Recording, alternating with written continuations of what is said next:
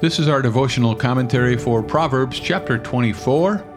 I'm Pastor Doug Corlew. Welcome to the Abide Podcast, where we daily begin with the reading of God's Word. Be not envious of evil men, nor desire to be with them. For their hearts devise violence, and their lips talk of trouble. By wisdom a house is built, and by understanding it is established. By knowledge the rooms are filled with all precious and pleasant riches. A wise man is full of strength, and a man of knowledge enhances his might. For by wise guidance you can wage your war, and in abundance of counselors there is victory.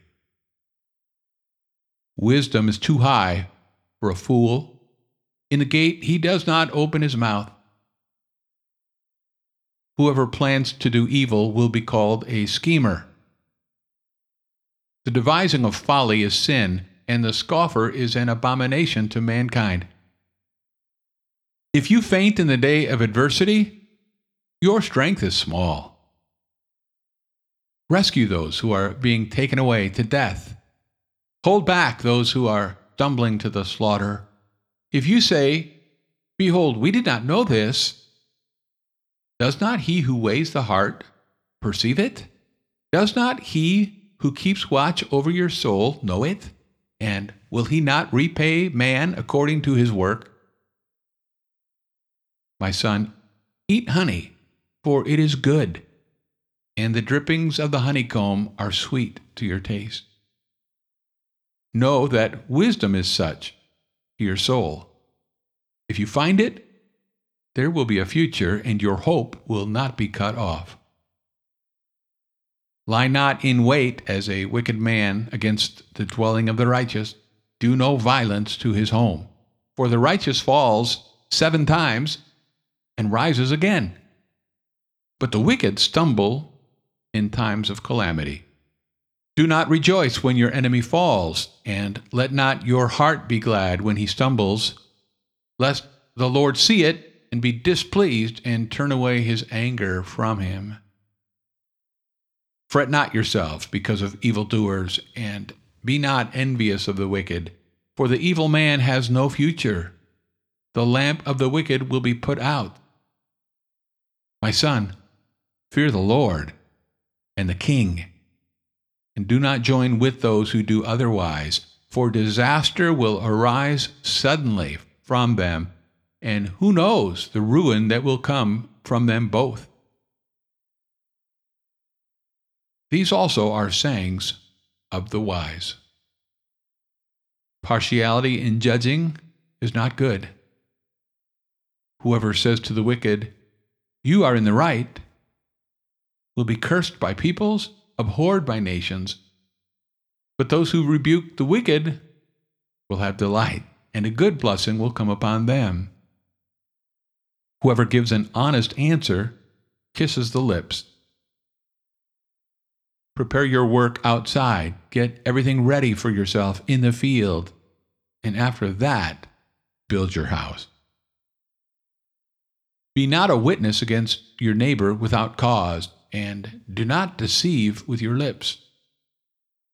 Do not say, "I will do to him as he has done to me. I will pay the man back for what he has done."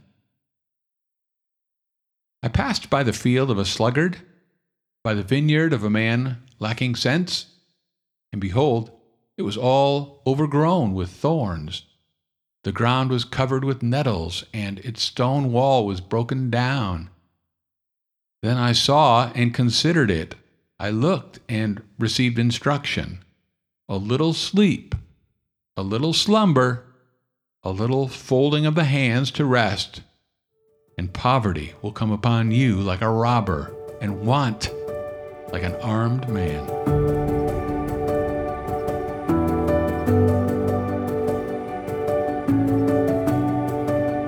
I have to confess that one verse in Proverbs 24 makes me smile, though it is not intended to be humorous. Verse 10, "If you faint in the day of adversity, your strength is small."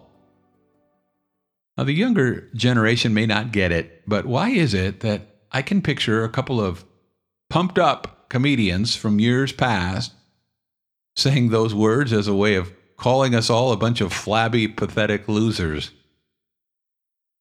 In all seriousness, this proverb is not meant as a taunt, but it's definitely to be taken as a challenge.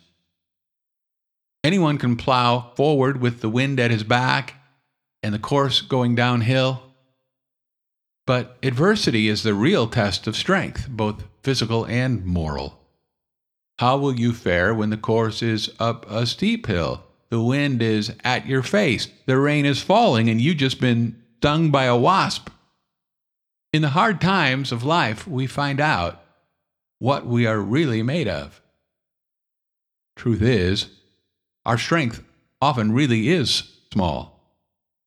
But those who trust in Christ discover that God's strength is perfected in their weakness. The Lord is sovereign over adversity, and by His power, we are able to do all things that He calls us to do. In context, this particular day of adversity is no minor hurdle to overcome.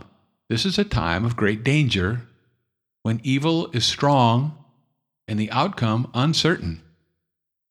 The next verse, verse 11, says, "Rescue those who are being taken away to death. Hold back those who are stumbling to the slaughter."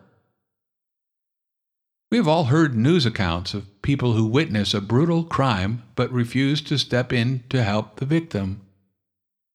Or we think of those who were aware of the Nazi Holocaust as it was happening around them and yet did nothing. Rather than showing themselves strong and courageous, many will faint in the day of adversity.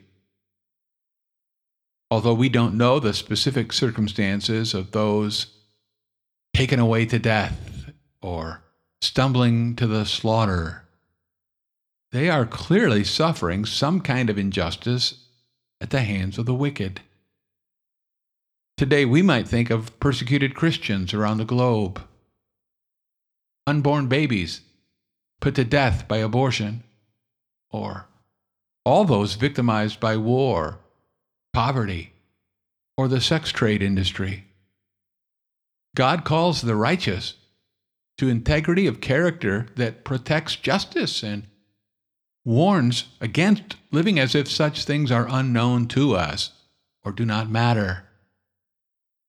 Our responses may be varied as each of us seeks to love his neighbor near and far, but claiming ignorance of a widely known evil is no excuse for doing nothing.